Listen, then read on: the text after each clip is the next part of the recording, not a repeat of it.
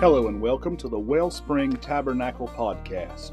Wellspring Tabernacle is a Bible-based Trinitarian Christian church in Marble, North Carolina. We seek to impact our community through preaching the gospel of Jesus Christ in power and demonstration of the Spirit of God. Thank you for listening to today's episode, and may God bless. Praise the Lord, praise the Lord.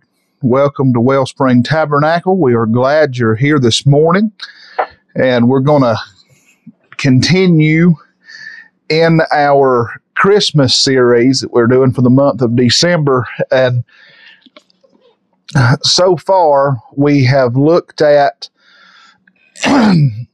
several different things. We've looked at the God who rewrites stories in Christ's genealogy, looking at Tamar and Ruth and Rahab. And then last week, we looked at the God who keeps promises. You know, he promised that that the seed of the woman would crush the head of the serpent. And looked at, Mary being pregnant with the Son of God.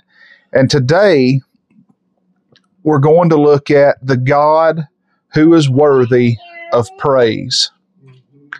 If you have your Bibles, turn over to the second chapter of the book of Luke this morning. But when we hear the word praise, the first thing that comes to our mind is probably not the way the word is defined. And it's defined in a couple of different ways. The first definition is the expression of approval or admiration of someone or something. The second is the expression of respect and gratitude as an act of worship. Now, we give and use that first definition all the time. When someone does something that we approve of or that we admire, we'll say things like good job or well done. We do all the time with our kids. When they do something that they're supposed to do, it's good job, way to go, that sort of thing. But when it comes to the second, I wish I could say that we saw it more. That second definition of respect and gratitude as an act of worship. I wish we saw more of that. And a lot of us, this day and time, a lot of people will worship, but how often does that worship lead into praise? How often does our worship, the expression of reverence and adoration, lead into true praise? We love God and we revere God and we adore God, but how often does that adoration and that reverence lead into the expression of gratitude? And when we use those two terms, we use worship and praise, as interchangeably, but they're different things. And as Albert Einstein famously said, things that are different are not the same. But in week 3 of our Christmas series, we're going to take a journey. We're going to take a journey to a field outside of Bethlehem where shepherds watched over their flocks by night. And with the help of God this morning, I want to preach on the thought of the God who is worthy of praise. But in Luke chapter 2, starting in verse 13, the Bible says, "And suddenly there was with the angel a multitude of the heavenly host, praising God and saying, Glory to God in the highest, and on earth peace, goodwill towards men. And it came to pass, as the angels were gone away from them into the heaven, the shepherds said one to another, Let us now go even unto Bethlehem, and see this thing which is come to pass, which the Lord hath made known unto us. And they came with haste, and found Mary and Joseph and the babe lying in a manger. And when they had seen it, they made known abroad the saying which was told them concerning this child. And all they that heard it wondered at those things which were told them by the shepherds. But Mary kept all these things and pondered them in their heart. And the shepherds returned, glorifying and praising God for all the things that they had heard and seen, as it was told unto them. Father, we thank you for this day. We thank you for allowing us to gather to worship you in spirit and in truth. God, we thank you this morning for the opportunity to praise you. For God, you are worthy of praise. And Lord, we pray this morning that as we go into this preaching time, God, that you would show yourself as the God who is worthy of praise this morning. We thank you, Lord. We love you and we praise you. It's in Jesus' name we pray. Amen. But by way of background on this text, all right, I'm sure some of you have wondered, why did I skip so much of it? But there's a reason why, okay? By way of background, the angel of the Lord has appeared to the shepherds who are watching their flocks.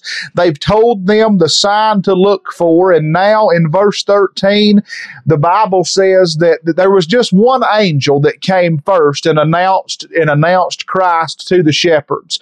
But now there's a multitude of the heavenly hosts that have joined in with the angel of the Lord, and they begin to praise. They begin to express their approval and their gratitude that the Messiah, the long-awaited Messiah, has finally come into the world. And they express their gratitude by saying, "Glory to God in the highest." The word glory comes from the Greek word doxa.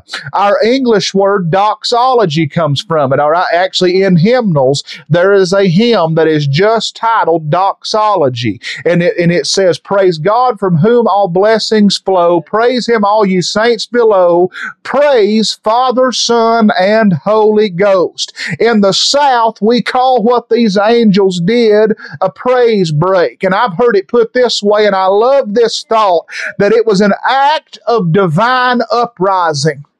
One writer even went so far as to say that it was divine rebellion. The King of Kings and the Lord of Lords had just came into the world, and since nobody on the earth wasn't saying nothing, the angels broke loose and said, "Glory to God in the highest." I would to God this morning that we would all get a little bit of that doxa down in our spirit this morning. Get a little bit of glory and a little bit of praise on the inside of you, because I'm telling you now, we live in a world that hates and despises Christ. We live in a world that knows a lot about Jesus, but yet does not know him at all. We live in a world where and here we go. We're in this time of year, so we might as well just go ahead and squash this little rumor.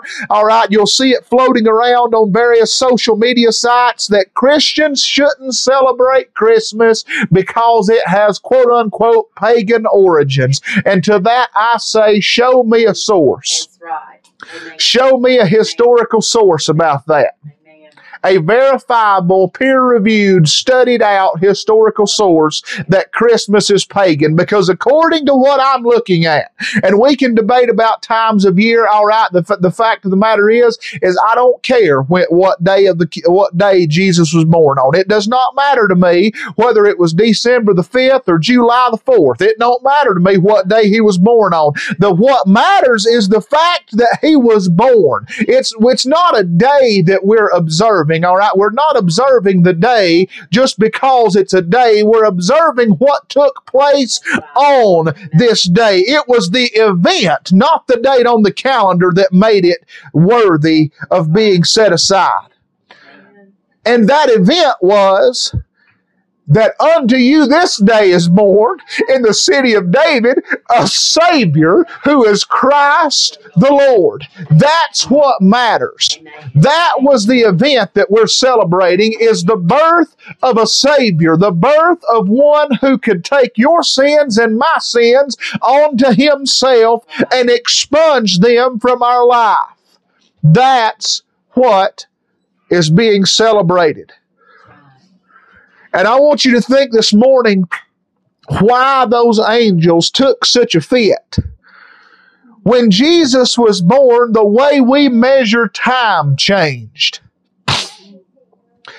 At this moment in Luke chapter 2, the BC era, and this is what's funny to me, all right, is they've stepped away from using BC and AD and how they account for dates. They say that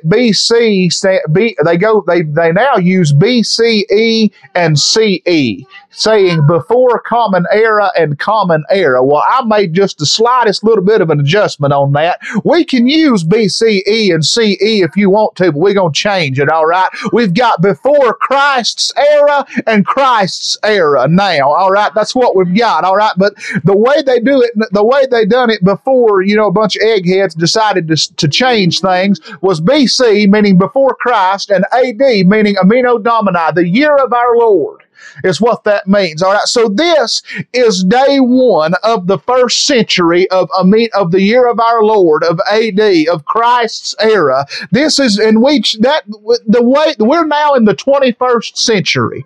All right. Well, how do we reckon that we are in the 21st century? It's by going back to this day right here, the day Christ was born. It changed the way we measure time.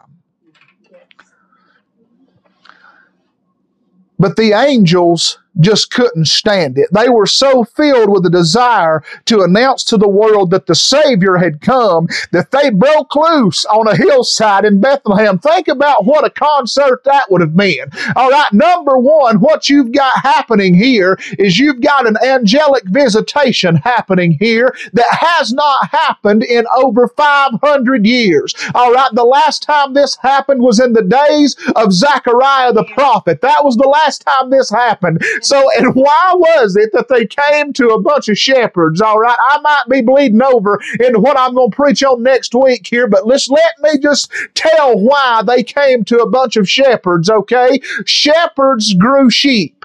They watched over sheep, did they not? What were sheep used for in that day? They would sacrifice lambs. Well, the way that they would prepare these sheep for a sacrifice is that sheep had to be without spot and without blemish. It had to be a perfect lamb. And they would take that lamb when it came time for that sacrifice to be had, and they would wrap that lamb in swaddling clothes because that was the cheapest cloth that they could get. All right, and it was prepping that lamb to be sacrificed. They would wrap it in swaddling clothes, and then they would put it in a manger where it wouldn't hurt itself, where nothing else couldn't hurt it. So what was the sign given to these shepherds? You will find the babe wrapped in swaddling clothes and lying in a manger. He was marked for his death from the moment that he was born. Those shepherds knew and recognized what they were going to see, that they were going to see the Savior who is Christ the Lord, who would sacrifice himself. The Bible says that he's not just the propitiation for our sin, but the propitiation for the world's sin. Friend, when Jesus was born, and these angels broke loose in praise, the sign they gave was that he would be wrapped in swaddling clothes. He would be wrapped in that sacrificial garment. Thank you, Father. Praise God. And this praise that these angels broke loose was so contagious that the shepherds arose and they didn't waste any time. They said, let us now go to Bethlehem and see this thing the Lord has made known to us. They didn't waste time and wonder whether or not they should go. They made haste and found exactly what the angels had said they would. And when they found him, they praised him. They left from that manger. They left from that scene telling everyone they came in contact with. And when they got back to their fields, the praise kept on going. All right, why does this matter? Why is this important? I'll tell you, all right, this may seem like a redundant point to make, but at this point in history, Jesus was just a baby. He had not yet turned water into wine. He hadn't opened a blinded eye. He hadn't raised the dead. He hadn't healed the withered hand. He hadn't walked on water. He hadn't fed 5,000. He hadn't raised Lazarus from the dead. None of those things. He hadn't cleansed the temple. He hadn't rode into Jerusalem with cries of Hosanna. Blessed is he who comes in the name of the Lord. He hadn't done anything except look around and blink his little eyes and wiggle his fingers, and yet they praised him. Why was that? Why did they praise him? They praised him when he hadn't done anything. The angels split the heavens open to have a praise break, and the shepherds had the can't help it from the time they saw the angels, and they didn't get over it until after they returned to their fields. Why did they praise him? Because God is deserving of praise just for being God. Amen. That's right. Amen. That's true. We want to and will praise him when we're blessed, but what about when he doesn't do anything? Right. Still. He's still God, and he's still worthy of our praise. So this morning, I want to echo the words of the angels and say, glory to God in the highest. Whether it's Yahweh in the wilderness or Christ on Calvary, the God we serve is worthy of praise, honor, and glory just because he is who he is, just because he's God. Amen. That's right. That's right. Thank you, Father. Praise your holy name. And I know this morning's sermon's been short, but I want to end with this. It's a quote from the Westminster Catechism. The Westminster Catechism and the Westminster Confession is one of the great historical confessions of the Christian faith. And it says this: the chief end of man is to glorify God and enjoy him forever. 1 Corinthians 10:31 says that we are to do everything to the glory of God. What does that mean, to do everything to the glory of God? All right, now remember what I said a few minutes ago about the word doxa, and about that's where we get the word glory from. All right, we get this idea of a praise break from this word. All right, from doxology. But I want to let you know something this morning. We're very we want to praise when we come to church. When we gather to worship the Lord, we want to give him glory and give him worship. But according to what Paul says in 1 Corinthians 10, doxology shouldn't just happen at church, but our very existence should be an ongoing doxology, an ongoing praise to God, simply because he's worthy of it. And I'm convinced that you can mow your grass to the glory of God. Charles Spurgeon said that he smoked cigars to the glory of God. All right, that we can glorify God in each and everything that we do. All right, if you're raising, you say, oh, well, how can you do that? All right, let me just say this: raising children. I'm raising my children to the glory of God. How am I doing that? By instilling in them the godly principles that were instilled in me and that I find in the Word of God. Listen here, I love my wife to the glory of God. She's whom God has given me in this life to come along as my helpmeet, to come alongside me in all things. I pastor this church to the glory of God. I want to shepherd and guide my people in praising and glorifying God. All right, I talk to people through the week that might be downcast and downtrodden to the glory of God, to point them back to the one who can help them and who they can serve. That's right. Amen. We can do everything we do to the glory of God. Praise God. I'm going to eat right here in just a little while to the glory of God. I'm going to give my body sustenance so that I can then serve God better and more acutely in the ways that he wants me to serve him. That's right. Amen. Amen. Each and every part of our life, each and everything that we do should be the expression of gratitude towards God as an act of worship. See it. That's it, son. Amen. And we've got it in our heads, we've got it wrong. We've got that praise is just something that we can do in church. That giving glory to God is only something we do in church. God of mercy, thank you, Lord. Amen. You are going to glorify something Monday through Saturday. That's it. That's it. You are going to give praise to something in your day-to-day life. What is that going to be?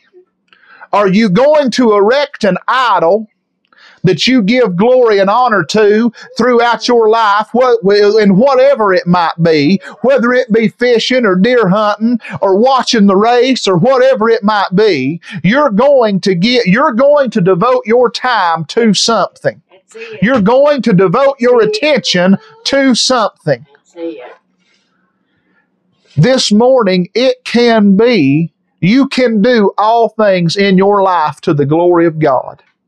That's right. The Bible says that we should do all things to the glory of God, and if it says that we should do all things to the glory of God, then that tells me that we can do That's right. Amen. all things to the glory of God. That's right. Whether or not God blesses us is a moot point. We're to glorify and honor Him whether He does something or whether He does not. What did Job say? He said, shall we receive good of the Lord and not evil? The Lord giveth and the Lord taketh away. The same God. The same God who gives is the same God who takes. The same God that we receive good from is also the same God that allows us to receive evil. That's right. And He is still God, and He is still worthy of praise. He's still worthy of glory. He's still worthy of honor. That's true. That's true. He is the God this morning that is worthy of praise simply by being who He is. Well, who is He? Well, I'm just so glad you asked who He is. All right, the Bible says that He's the beginning and the end. He's Alpha and Omega, the first and the last. He's the chief cornerstone of civilization. He's the bright and the morning star. He's each and everything that you could imagine in your life. I heard it said one time that He's God's Son and He's the sinner Savior, that He's the loftiest idea in literature. He's the highest idea in philosophy. He is the true and only God, and it is Him this morning that we worship and that we praise. And I once again echo the words of the angels and say, glory to God in the highest, because He's worthy of it this morning. He's worthy of the glory. He's worthy of the honor. He's worthy of the praise just because He is who He is. Who is man that you're mindful of Him this morning? He's God. He doesn't have to pay us any attention, but He lets us know that we are created in His image and that our chief end is to glorify Him and to honor Him and to praise Him. And you know, we listened to that song during our worship on the banks of the promised land that says one day we're going to go from grace to glory. And I want to let you know what's going to happen is that when Christ splits the eastern sky and comes to claim His own friend, the grace that brought us and the grace that bought us is going to be the same grace that takes us home. And then we're going to spend eternity praising and glorifying God in each and everything that we do, unencumbered by sin. Amen. Amen. Thank you, Father. Praise your holy name. Oh, He is worthy of glory this morning. He is worthy of praise just because He is who He said He is. That's right. That's right. Just for being who He has revealed Himself to be. Praise you. And we, as bearers of the image of God, as being created in His image, should seek to do nothing except glorify Him for all that He does and all that He is, because He is worthy of praise.